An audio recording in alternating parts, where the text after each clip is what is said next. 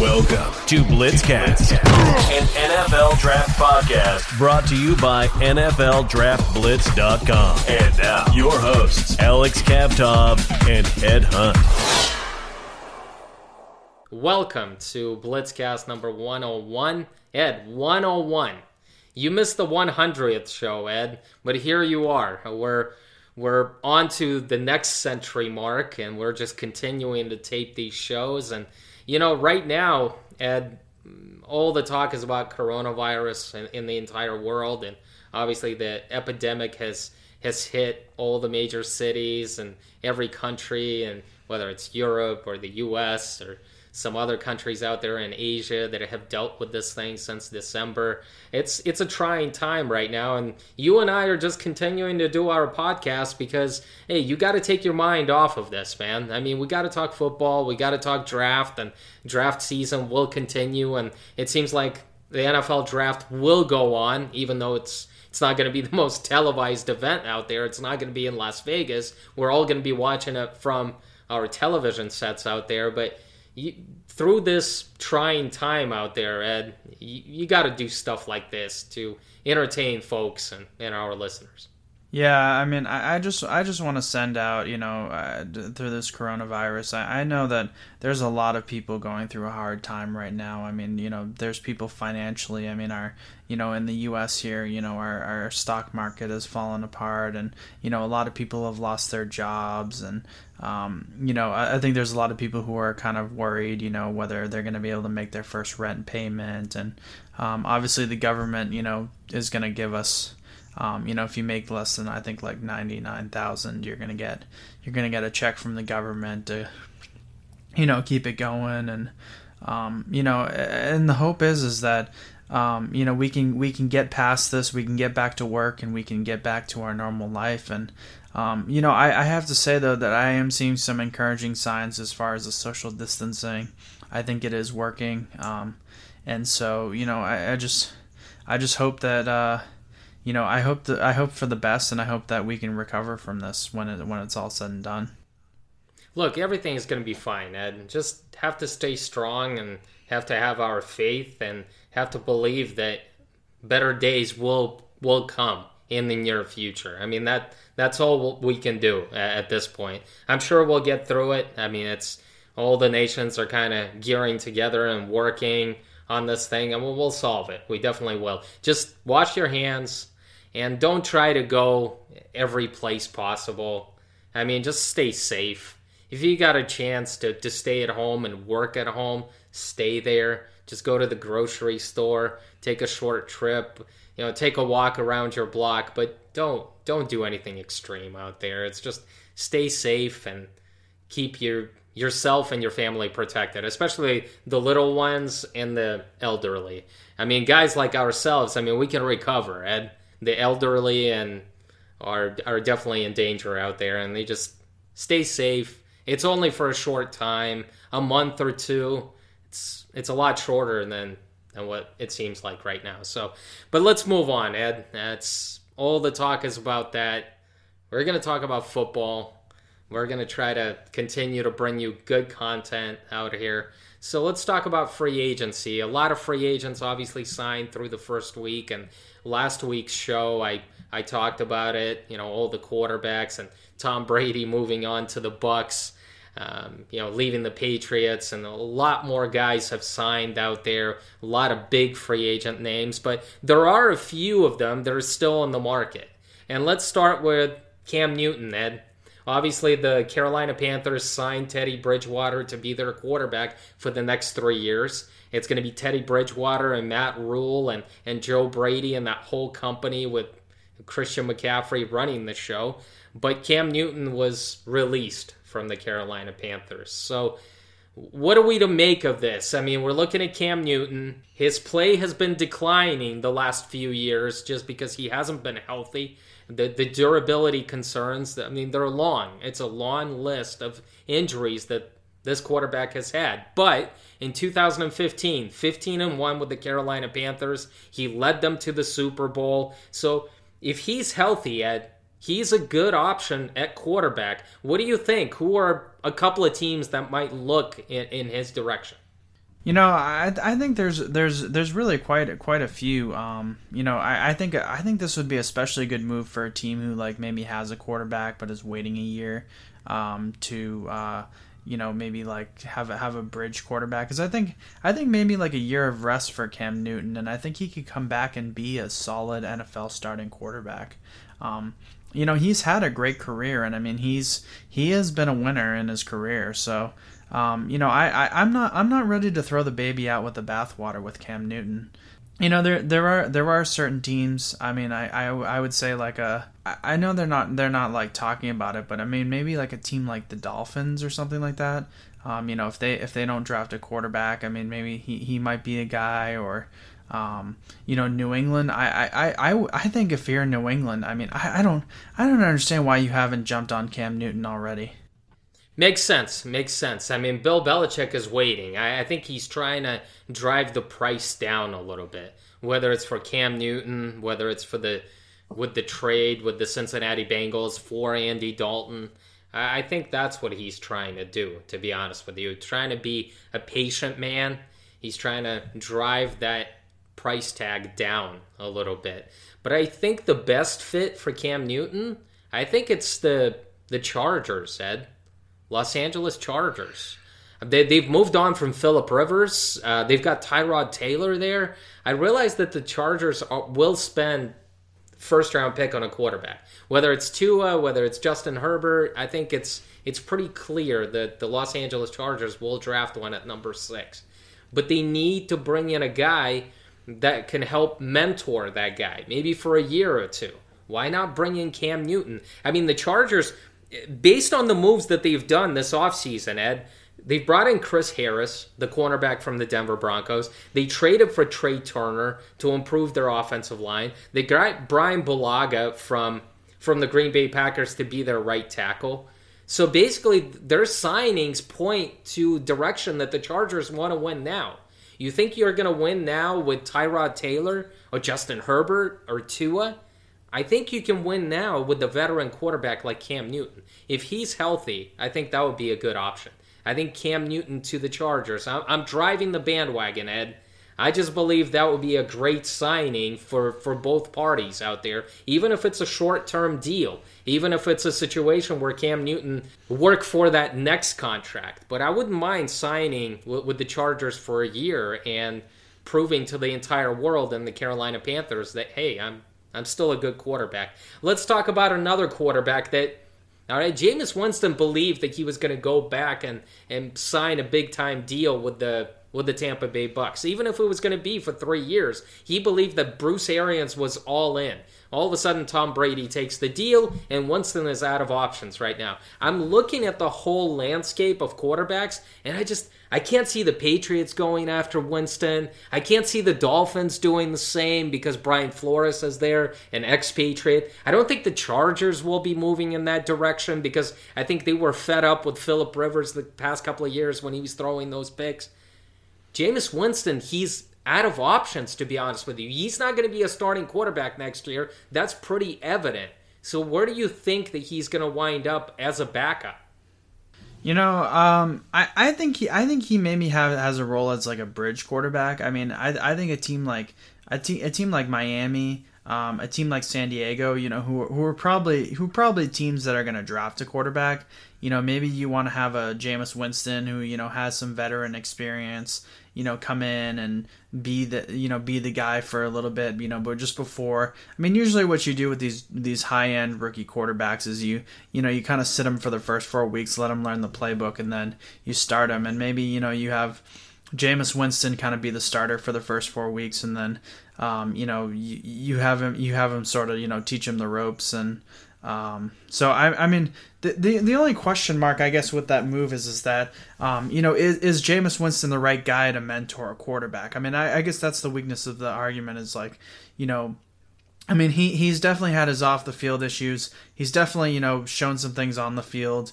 I'm sure he has the knowledge of the quarterback position that he could help a guy like Justin Herbert.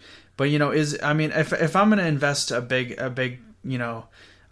pick and maybe trade up for a guy like Justin Herbert or Tua Tagovailoa. I mean, my question is like, do I really want to do I really want to poison him with a guy like Jameis Winston? Would he be a good influence? So I think that's a big question with all this. I saw a story out there, Ed, that some people are floating out the idea that Jameis Winston wouldn't be a bad pickup as a backup for the Steelers. Obviously, Ben is coming back from the injury. They've got Mason Rudolph. They got Devlin Duck Hodges. What do you think about this idea? See, I think I'm in the minority where I actually kind of like the Steelers quarterback depth. I mean, I think Mason Rudolph was kind of thrown into the fire last year, and you know what? He shined at times, and yeah, certainly at times he didn't look very good. But I mean, I still think Mason Rudolph deserves another chance as the backup quarterback in this league.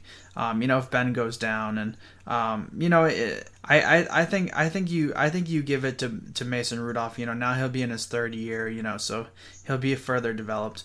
I thought Devlin Hodges did well. I mean, I remember when the Steelers were 8-5, it was like Devlin Hodges had lost like one game. He had a streak where he was winning like 5 or 6 games in a row. I mean, if your number 3 is Devlin Hodges, I'm saying that's pretty good. I mean, I think that's a guy not only like you. I mean, he might even be practice squad eligible, but I would keep him on the 53-man roster as your third quarterback because you know what, he can be lightning in a bottle. Yeah, if the Steelers don't keep Hodges on the regular 53-man roster, if he's going to wind up in the practice squad, somebody else is going to sign him.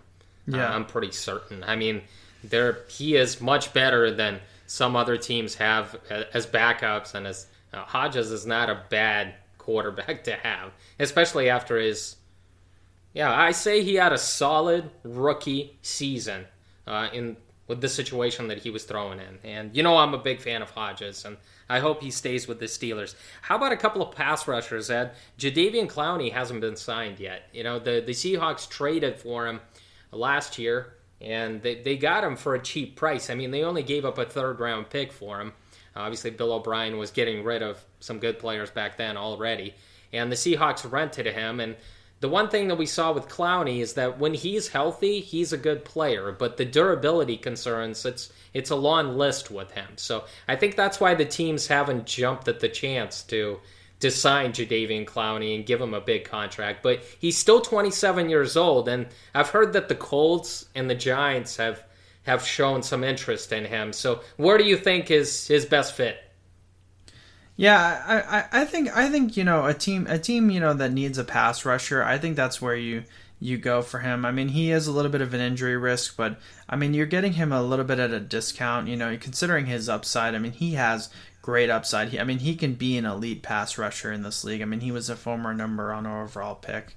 So I would say, if you got some cap space and you need a pass rusher, and I mean, how many teams don't need a pass rusher, really? I mean, every team needs it. Every team needs it. Yeah, and so I mean, I actually like this signing for a lot of teams that have cap space.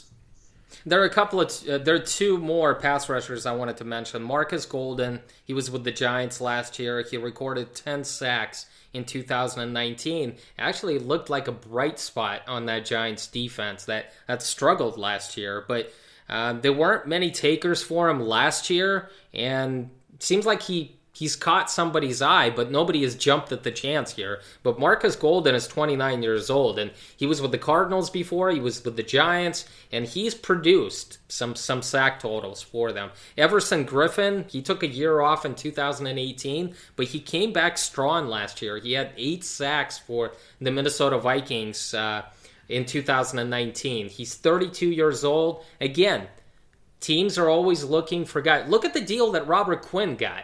After, getting like 11.5 sacks with the Dallas Cowboys in 2019? Well, he signed a huge deal out there.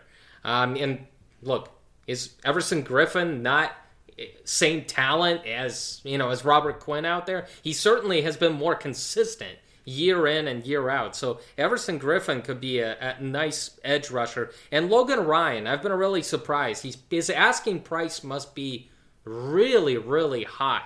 But Logan Ryan had his best year in 2019. 113 tackles for a corner, intercepted 4 passes, knocked down a career-high total of 18 passes, and forced 4 fumbles. Those are crazy numbers. He was one of the leaders of that Tennessee Titans defense. And obviously they gave a lot of money to Ryan Tannehill. Derrick Henry came back. They signed him to a franchise deal. Obviously they don't have any money to offer Logan Ryan, but he's 29 years old. He's an experienced corner who's been with the Patriots, who's been with the Titans. I mean, Byron Jones got a huge deal, Ed. Logan Ryan should get, 8 to 10 million a year, but nobody has jumped at the chance yet. I'm really surprised. Yeah, I think teams are always looking for corners, and I mean if they could go, teams need corners, and so somebody's gonna sign this guy, and someone's gonna have to give him starter money. So, it may not be the first week, but he's definitely going to be one of the higher profile signings of sort of the second and third week of free agency. So that leads us to the next segment. You mentioned teams are always looking for good corners. There are so few of them out there, to be honest with you. I mean, guys are getting picked off the street during the regular season. Teams are scrambling always to fill up their secondary and especially their cornerbacks out there on a roster when a few of them go down due to injuries. This cornerback class is an interesting one, Ed. The 2020 cornerback class, I would give it a B grade because there's a lot of depth and there are a lot of guys across the board. You have some guys in the first round. There are going to be plenty of guys that will go on day 2, and you also have some nice options on day 3. And obviously the wide receiver class has received a lot of attention, has a lot of depth, has a lot of great players at the top. And obviously we'll see 6 or 7 offensive tackles go in the first round, and it's really top heavy there. But the cornerback class is a deep one. It's a good one. And let's get right into it, Ed. Obviously we're going to go through the top 10. And let's start with your number 10 corner on the board. Okay, yeah. My number 10 cornerback on the board is Damon Arnett. He's a cornerback from Ohio State. He's an outside corner, but he also played in the slot. He's a little tight-hipped, decent at staying in phase, in coverage, good awareness in zone, did well in press coverage. He's an average open field tackler. So I think this is a decent corner pick. I mean, definitely a guy you get like maybe in round 3 or 4, and I mean, he could really be a solid pickup for you. Yeah, Damon Arnett from Ohio State. Jeff Okudah has gotten a lot of attention, but Damon Arnett played with an injury the entire year, Ed. He played with a broken wrist.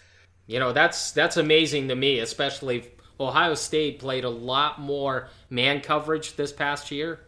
They played zone in 2018, but last year they played a lot of man coverage, a lot of press man coverage, and he's like, he might be considered one of the toughest corners in this draft. Playing with the broken wrist, landing those initial jams at the line of scrimmage, that's a tough task, especially when you're playing in the playoffs, when you're playing against teams like Clemson and Michigan. So I give props to Damon Arnett. He had a really good senior season.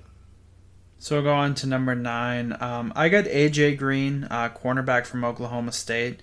I liked what I saw from him at the Senior Bowl. I do think some things on tape need to be talked about. Needs to be a better tackler, a little overmatched by bigger receivers. But I like that he's got a lot of contact at the line of scrimmage, physicality. I think he's a decent enough man coverage guy.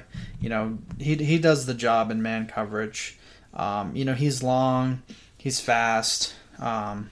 So this is a guy. This is definitely a solid cornerback pick. I mean, you can put him on the outside, and he might surprise you a little bit. We'll see. Obviously, at the combine, he ran a 4.6, and then at his pro day before they got shut down, I think he ran a 4.54, if I'm not mistaken. So showed better speed at home at his familiar ground at Oklahoma State. But I do see he doesn't have that launch speed on film. So when I saw that 4.6 time at the scouting combine, I wasn't surprised because he gets handsy with guys when he's running downfield. And that could be a problem at the next level. This isn't the Big 12. This is the NFL. let's move on to the next guy. Well, so another Senior Bowl guy, Lamar Jackson, not that Lamar Jackson, cornerback from Nebraska. He's more of a bump and run corner, which you don't see as much in this draft class. He's a good cover corner and man. I think he could be a little more active in run defense and run support. Played on the outside and in the slot, so he's position flexible. Sometimes he opens up his hips too early. And so he can kind of get beat underneath, in those kind of underneath routes. But yeah, this is another solid pick.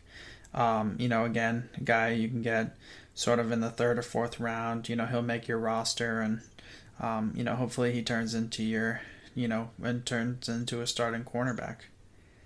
Yeah, they're hoping that he's going to turn into another good Lamar Jackson pick for them in the NFL. I'm going to kill Lamar Jackson. I think he's overrated, Ed. I thought at the Senior Bowl he actually did well. He helped himself. But the one thing that he's got for himself is he's got great size and he's got long arms. But I think he's the most overrated corner in this entire draft, just in general. I think he has average speed. He struggles changing directions.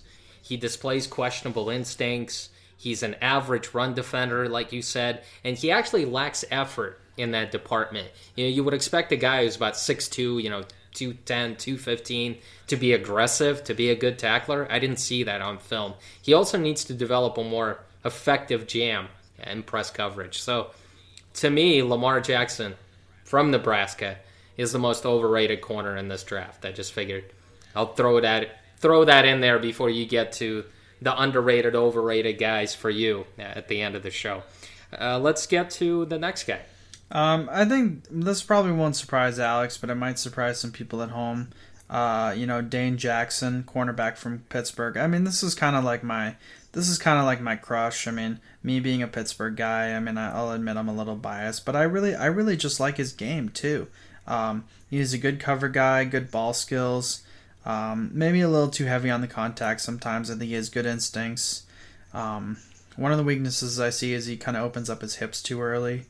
But overall, I mean, I think this is a guy, who's going to be a good NFL corner. And, some people are talking about him being like a 6th-round pick. And, I really, if I'm a GM, I think I can get him in the 4th round. And, he can be a solid pick for me.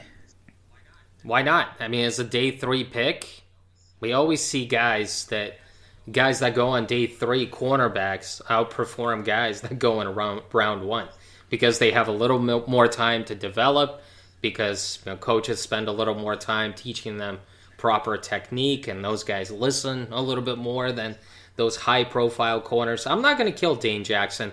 Jazzy Stalker was on our show before. He's a safety from Pitt, and he praised Dane Jackson for being a good teammate. And what did he call it? He called it Jackson Island. Yeah, I mean, like Revis Island. Pitt had Darrell Revis before, so obviously the name stuck, Revis Island, right?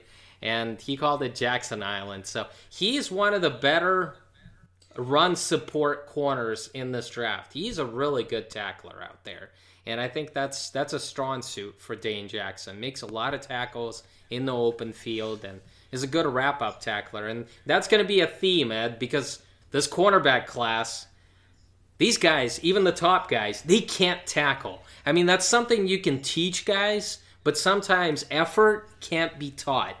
And a lot of the top guys that you and I are going to talk about, guys that are going to be in the top 5, these guys can't tackle. So it's always refreshing to see a corner that is willing to stick his neck out there and tackle some guys out there. And Dane Jackson certainly is. He excels in run support. All right, so we'll go on to my number 6 guy is Trayvon Diggs, cornerback from Alabama. This is a guy who played inside and in the slot.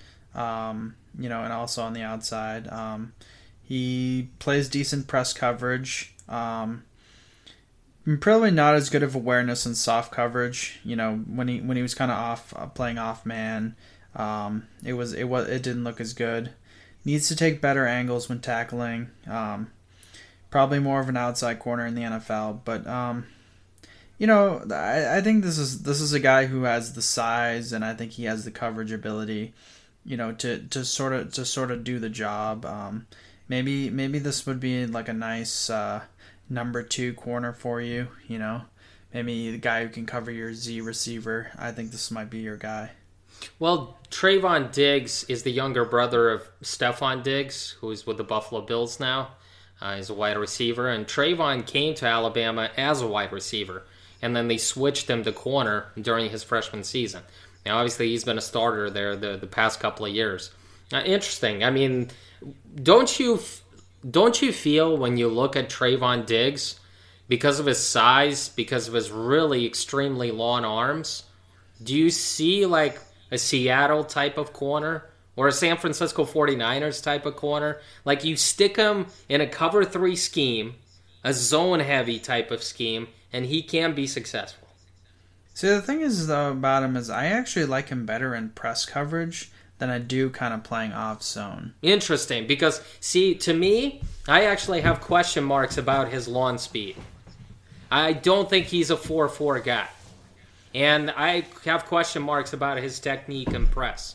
And just because he doesn't have ideal technique in press, I don't think he's going to be able to get away with those speed deficiencies. Quicker guys, like 4-3, 4-4 guys, they're going to just take the top off that defense. And they're just going to burn Trayvon Diggs. And that's why I think with a guy like this, I mean, you can hide him in zone coverage. Teach him a little bit more. And develop his technique in zone and off-man coverage, and I think you're going to be fine. I see a guy with his length and his long arms that's where he would be a best fit. But see, you and I differ on this. How about the number 5 guy on your board, Ed? So I like this guy Jeff Gladney from TCU. You know, I probably didn't rate him as high as like some other people did. I think you had him rated higher. But I think the guy has good instincts. He's good in man coverage. I think he's a smart player.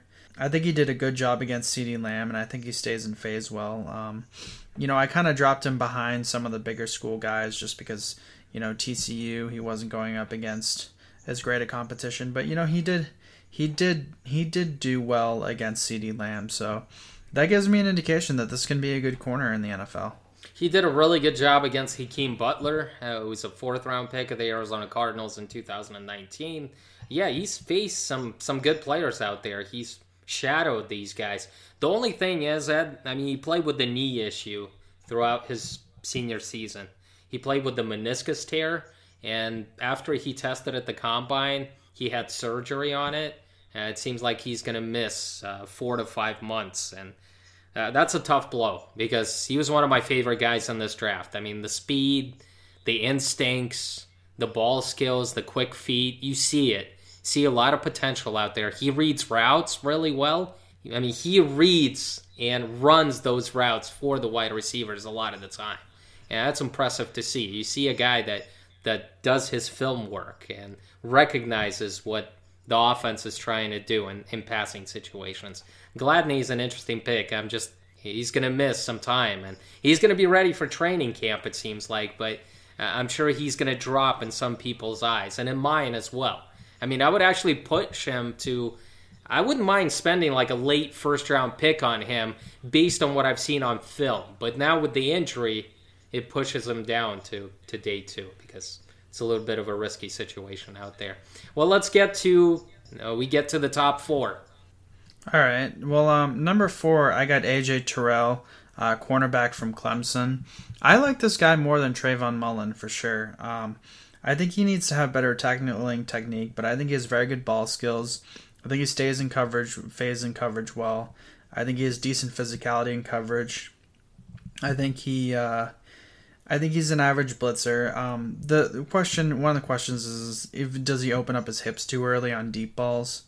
But yeah, I think this is a very solid cornerback pick, and I think he's definitely in that day 2 territory.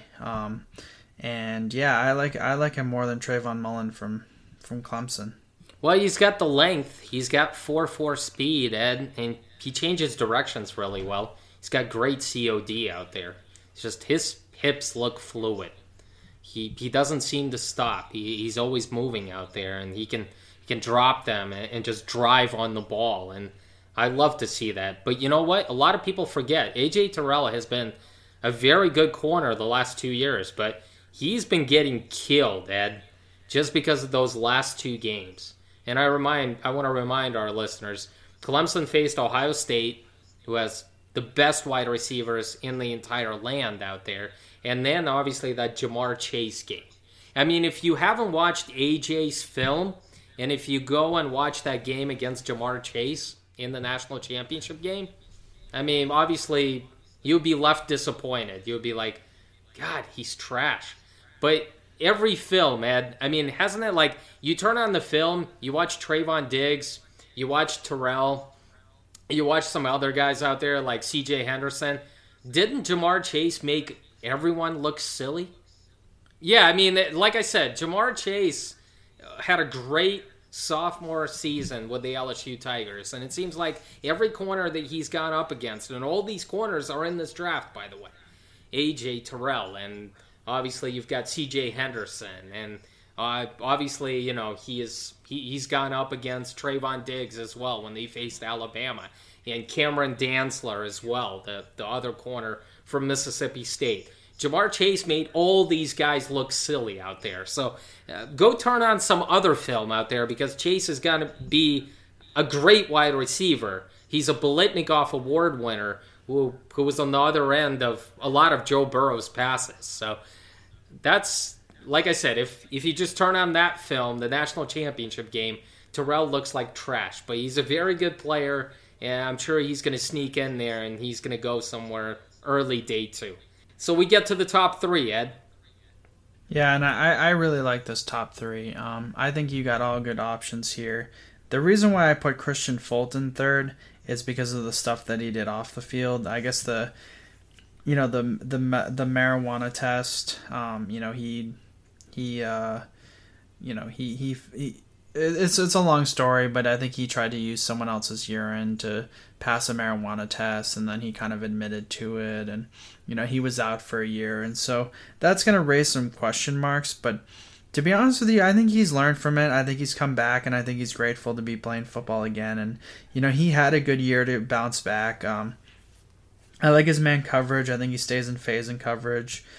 Good open field tackler, plays with some physicality. So this is a good corner on the field, and I think he's learned from what his mistakes, and I think this is a guy you can take in the first round. I just want to clear something up, Ed. So if Fulton didn't have the off the field issues, you would have him as the number 1 corner in this draft. Am I correct to assume that? I would put it this way. I don't know if I'd put him in the number 1 in the draft in this draft, but I think that there would be other years where he would be a number 1 corner without the off the field issues. I think this is also just. I mean, I'm really high on Henderson and Okudah, and I'm sorry to telegraph what my top 2 are, but I mean, it was probably not hard to figure out at home. I think this is a top heavy cornerback class. I think this is a cornerback class that has depth on day 3, and I think there's good day 2 depth. This is just if you're going to draft a cornerback, if you have a cornerback need, draft it this year. I would definitely do that if I was a team. And 95% of the teams out there in the NFL, they are in need of upgrades at corner. All right, let's go to number 2. So number 2 is C.J. Henderson, cornerback from Florida. He's physical in coverage, stays in phase well, good, decent blitzing ability, active in run support, more of an outside corner, decent ball skills. Maybe needs to get off blocks better, but also a combine warrior. Good speed, good athleticism. Good 3 cones. So, I'd say C.J. Henderson is definitely if you can't get Okudah, you're not picking high enough for Okudah, but you're trying to get a good corner in this draft. I think C.J. Henderson is a guy you zone in on. And I might surprise a lot of listeners about this, but I have C.J. Henderson as my number 1 corner in this draft. I'm not a big fan of Jeff Okudah, especially as a top 10 pick, especially when he's getting top 5 love. I just don't see it. I don't get it. I realize that a lot of it has to do with his upside and his physical measurables and what he did as a junior. Saw improvements in his game. But C.J. Henderson is the number one corner on the board for me. He started for 3 years. I love his athleticism. I like his speed. He mirrors the receiver really well. He's really good at man coverage as well. And that's my number one guy. I'm going to let the cat out of the bag here. Update my rankings. C.J. Henderson is going to be the number one corner over Jeff Okudah. And I wouldn't have a problem, actually, if I were like the Jacksonville Jaguars at number 9, spending that pick on C.J. Henderson, because I think he's a good corner. The only pet peeve that I have about Henderson, and this drives me crazy, because I like my corners to tackle. I like corners to stick their neck out there and show better effort. And Henderson was atrocious there as a junior. I mean, his effort was horrible, Ed. This isn't the fact that he can't tackle. He can't. It's something that can be taught by a good secondaries coach. But it's his willingness to stick his neck out there and run support. It drives me crazy. I've never put a corner at number 1 that has deficiencies as a tackler, the way what Henderson has shown throughout his college career, and especially during his junior year. But I do realize that he played with an injury. I'm going to give him some slack for that. But I'm making an exception for C.J. Henderson because I've never put a corner at number 1 that is so sloppy with his tackling technique and shows no heart and effort when it comes to run support. But I do know that it can be taught, and I do realize that I'm sure C.J. Henderson is going to show a better effort in the NFL. If he doesn't, he's not going to stick in the league. Well, let's get to your number 1 corner, Ed. Obviously, it's the man from Ohio State.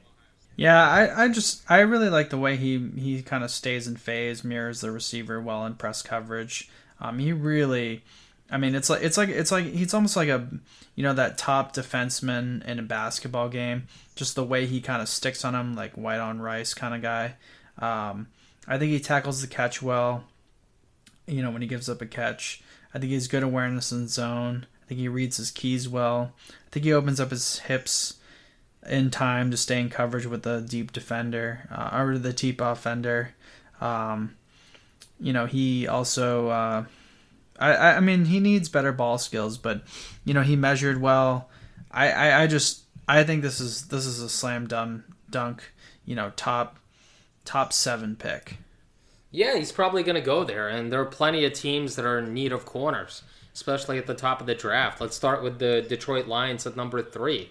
The Carolina Panthers at number 7, I think, would be happy to get Jeff Okudah after they let James Bradbury go. So I get it. I think the one thing that really drives me crazy is that there are a lot of people out there comparing him to Patrick Peterson. They're comparing him to Jalen Ramsey when those guys were coming out of college. That's what probably drives me crazy. I don't see that elite cover man. I don't see the same instincts. He struggles with route anticipation. He also needs to improve in press man coverage.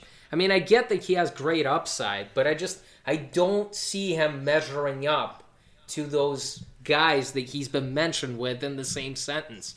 That really drives me crazy. And that's why I put C.J. Henderson at number 1, just because I think C.J. Henderson has a lot more upside than Okudah. Let's get to overrated, underrated, and sleepers out there. Who do you want to start with? Well, I guess my underrated guy is, I've already talked about Dane Jackson, but my other underrated guy is Noah Igbinoghene. He's a cornerback from Auburn. He's more of an outside guy. He has decent physicality. He could be a little bit more active in run support, but I think he stays in phase well, opens up his hips on time, and he has decent ball skills. So yeah, Auburn has had great corners in the past, and we saw it with Carlton Davis, and they've got Javaris Davis as well. I actually like Javaris Davis, Ed. He's a very physical player, a good wrap-up tackler, has outstanding closing speed and quick feet. I'm a big fan of Davis. I think he's one of the most underrated corners in this draft. And another underrated guy for me is Amik Robertson from Louisiana Tech. Another undersized corner, like Javaris Davis. He's a slot guy, but he plays much bigger than his size. He's physical, he's feisty, he's got great instincts and ball skills. I get it that not many people listening to the show know his name, Amik Robertson, Louisiana Tech. I mean, he didn't play at Ohio State or LSU, but those savvy draftniks that are listening, Amik Robertson is one of my favorite guys on this draft. I'm a big fan, Ed. So let's get your take on the most overrated player. I already mentioned Lamar Jackson from Nebraska. I want to get your take on who the most overrated corner in this draft is. Well, one guy, and I think you'll be a little surprised by this, but Jalen Johnson from Utah, they're rating this guy pretty high, but, he's a guy who can play in the slot and the outside, fluid hips, average tackler. I think he just plays a lot of soft coverage. Why else do you think that Jalen Johnson is an overrated corner in this draft? Well, I just think they asked him to kind of play that soft man. I didn't think he had very good awareness, and I think, if you're asked to play soft man and you've been exposed in your awareness, it kind of tells me like, what is he? I mean, he's not a press corner. He's not a zone corner. I just can't find a role for him, and I can't find a scheme for him. So Jalen Johnson is kind of my overrated guy. And the other guy, and this is hard to say because it's actually a guy I liked interviewing, Asang Bassi, cornerback from Wake Forest. He matched up well against tight ends. I think I saw him in the slot and in the outside. He plays kind of a soft man coverage, doesn't stay in phase with the receiver in man coverage. Could be more supportive in run defense. So, good guy, but I don't know if he has the tape to really be a successful corner in the NFL. Let's get to your sleeper, Ed. I actually know who it is. And I'm actually on board with you. I actually believe he's one of the sleepers in this draft, if you can call him that, because he was at the East-West Shrine game. He was at the Combine. So, I mean, this guy is around. He played at a major program out there. Played at a big-time school in Florida, Ed. Well, we almost gave it away out there. Who is the sleeper that you're most excited about in this 2020 NFL? Well, I like this kid Neville Clark, cornerback from UCF. I think he's very good at staying in phase. I think he opens up his hips on time. I think he's good awareness in zone, has very good ball skills, capable press corner, can be active in open field tackling. So I see a lot of strengths on tape, and he can do a lot of different things for you. This is a guy who is going to fall kind of by the radar. He didn't play that sort of major college football. He played at UCF. I mean, it's still a good program, but a great program. I mean, they look at all the games that they've won with the guys that they had, Scott Frost and Josh Heupel. I mean, UCF is definitely up there, Ed. But I don't think he has overwhelming speed. I actually have question marks about his lawn speed. But I like everything else about him. Like you mentioned, ball skills, his ability to play different schemes. I think the Chargers would be the type of team. He could be like a Casey Hayward type of corner. A guy who could develop into a big-time corner at the next level. So I'm actually glad that he's one of your sleepers. You and I don't always see eye to eye, but this is the one guy that we agree. Yeah. How do you look at this cornerback class? I already mentioned that obviously it's a deep group. It has a lot of talented players. Some guys in the first round, but I think the depth will show up on day 2. I gave it a B grade when we started talking about cornerbacks. How do you view this group as a whole? Is it the deepest position after the wide receiver class? Yeah, I would say. I mean, in this draft, I would say, get a receiver, also get a corner, to cover.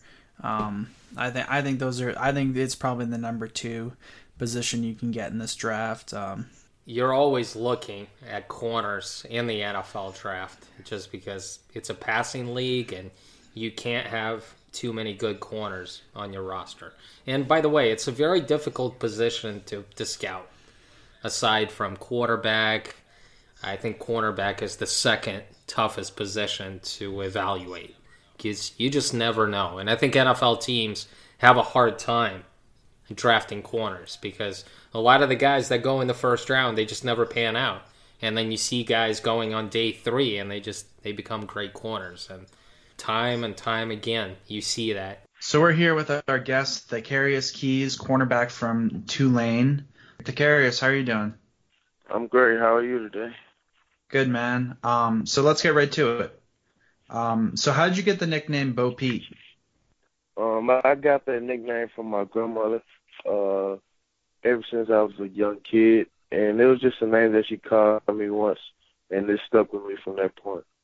Obviously, Thakarius, you were at the scouting combine. Tell us about that experience in Indy, being on such a big stage. It was a great experience for me, not having much exposure coming from a small school. I got to meet a lot of new people as far as like players and learn a lot of different techniques that different people learn. So it was a great learning experience for me. Also a great experience to be around so many people that I'll soon eventually be able to play with and play against soon. The scouting combine obviously brings a lot of pressure on draft prospects. Thakarius, how were you able to deal with that psychological test on and off the field? Well, just dealing with it. It's kind of a thing that you just have to get through, but it's not too bad once you see it. So I just think about different things while I'm going through the test, that not just trying to rush through, take my time, and answer as many questions as possible that I could get. Were you happy with your overall performance? I mean, I know you only did the vert and the broad jump and instead of doing all the tests. Tell us about your results. Were you happy with the work that you put in? No, I wasn't as satisfied with what I had. I felt like I could have done better or prepared myself better for it, and I eventually wanted to do it again at Pro Day, but now that it's canceled, a bad situation now. So why didn't you run the 40? Tell our listeners about it. Why you didn't do the rest of the test? I was injured back in the season before my bowl game, so it kind of put me in a place as a setback. So I wasn't 100% ready to run a 40 at the combine, so I was patiently waiting to run it at Pro Day. That's the complete reason. You didn't start playing football until your junior year of high school. Why is that? I was a basketball player. I had hoop dreams. So I played basketball from AAU days up until high school, my 10th grade year. And my 11th grade year, my high school football coach and some of my friends that played football, they convinced me to come play. And that's when I just realized that I was missing football at the time. So I eventually went back and began playing, and once I began starting my junior year, I realized that was the sport that I missed a lot. I eventually ended up playing both sports, and we ended up winning a championship my junior year, and basketball my senior year. So that was a great experience for me. Can you talk about your other accomplishments in basketball? I also won like a defensive player of the year in our district, and not much of a great basketball player. I was a good basketball player. So what originally made you choose Tulane? Tulane was my biggest D1 offer coming out of high school. I grabbed a lot of offers from JUCOs and SWAC schools, but I was going to East Mississippi, but Tulane offered me later in the process, actually after signing day. Took the opportunity and visit to Tulane University, and I liked the campus. I loved the staff and the atmosphere there in New Orleans. So that's where eventually I ended up signing, and it was a great move for me. Thakarius, obviously Tulane has a cornerback tradition. Lorenzo Dawes, Perry Nickerson, Donnie Lewis last year, who went in the 7th round. What is it like following in the footsteps of those players? It's great. It's great. I learned from all those guys. They taught me a lot that I needed to know.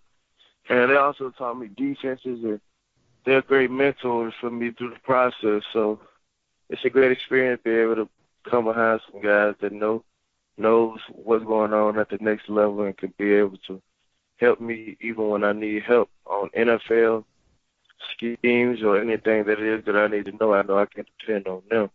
So, yeah, it's pretty much a great experience coming out of Tulane from those guys.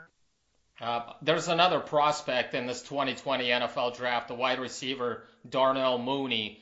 Tell me, what was it like to go up and practice against him each and every day?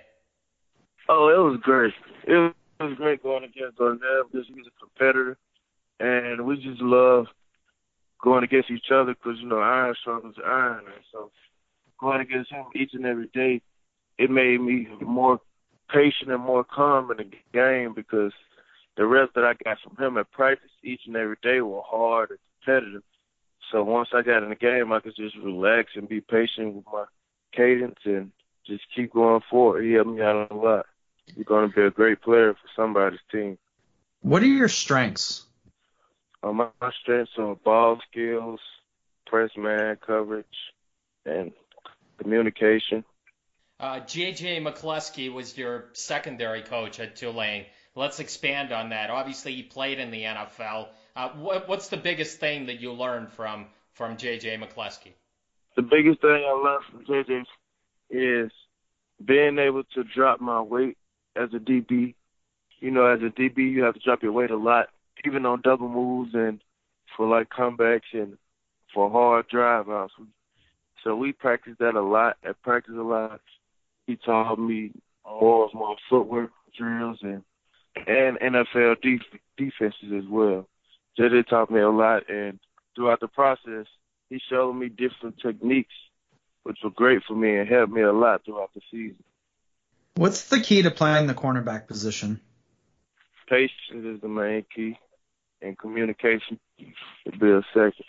Those are the main two that I think are most important for a DB. Patience and communication. Who is the corner you model your game after or watch film on? I would say Jalen Rams or Tremaine Johnson. I mean, when you watch film on Jalen Ramsey, what makes him so special? Obviously, he's a great athlete. He's got great speed, but what stands out to you when you watch film on it? His focus and the way he attacks the ball. He always attacks the ball aggressively. And ball is always a main key for him. Even when he's out of phase, he still tries to make a play on the ball or tries to catch up to his man. And he always goes to each cadence, and he has very good consistency. He's consistent with what he does each and every game. What can we expect from Tulane next year? Give us a little breakdown of the team and the guys that are coming back. We have a lot of great guys coming back, a lot of young guys. As you know, the team was already young.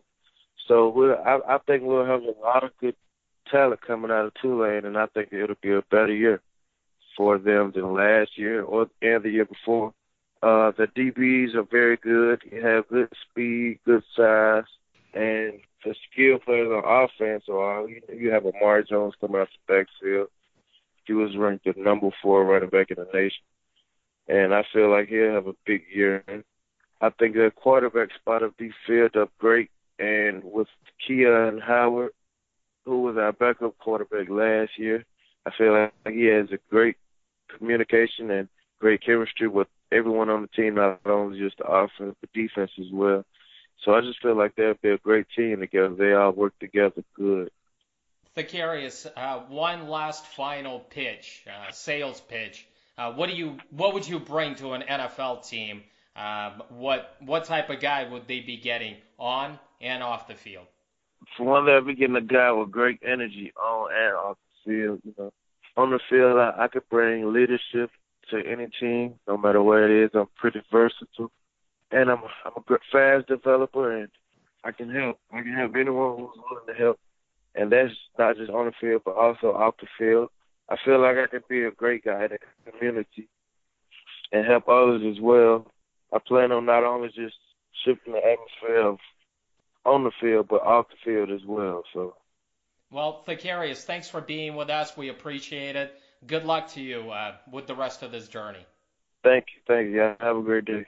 This was BlitzCast number 101. Thank you for listening. Take care.